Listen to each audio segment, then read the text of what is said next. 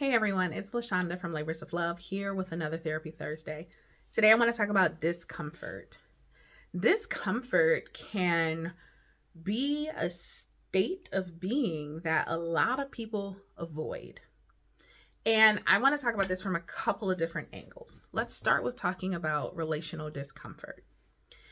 If I, as a person in relationship with you, am constantly focusing on making sure you don't experience discomfort, then you're going to probably interpret your comfort in our relationship as a sign that everything is a-okay. Maybe things are okay. But if there are some things in our relationship that I feel need to change, if I feel like I'm not able to take up my full space and be my authentic self, but I'm also not willing to address that because I don't want you to experience discomfort, then I'm inevitably putting myself also in discomfort.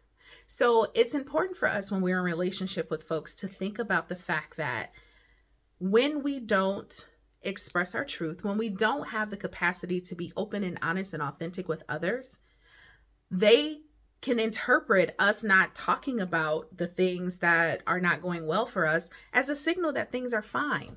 And it's okay if those conversations make people uncomfortable. It's also important to note that discomfort does not necessarily mean a lack of safety.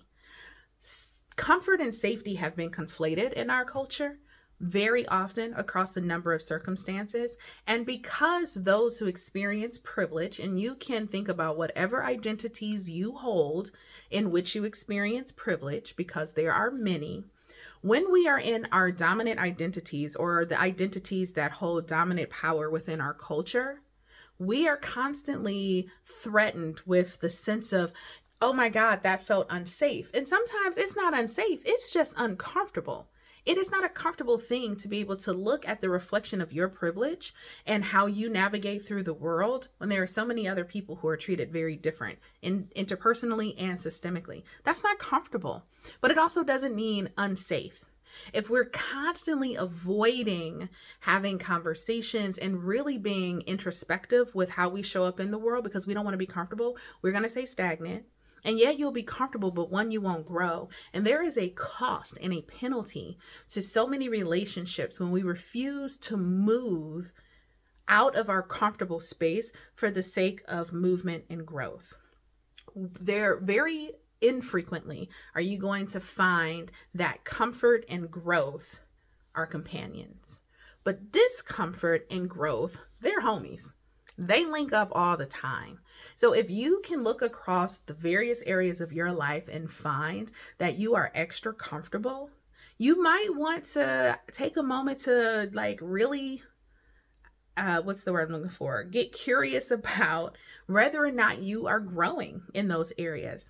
And if you can look across your life and see that there are some areas where you feel really uncomfortable, instead of automatically turning that discomfort into this is not safe or this is bad or this is not a good thing, maybe just take a deep breath, pause, and ask yourself, could this be the consequence of movement and growth?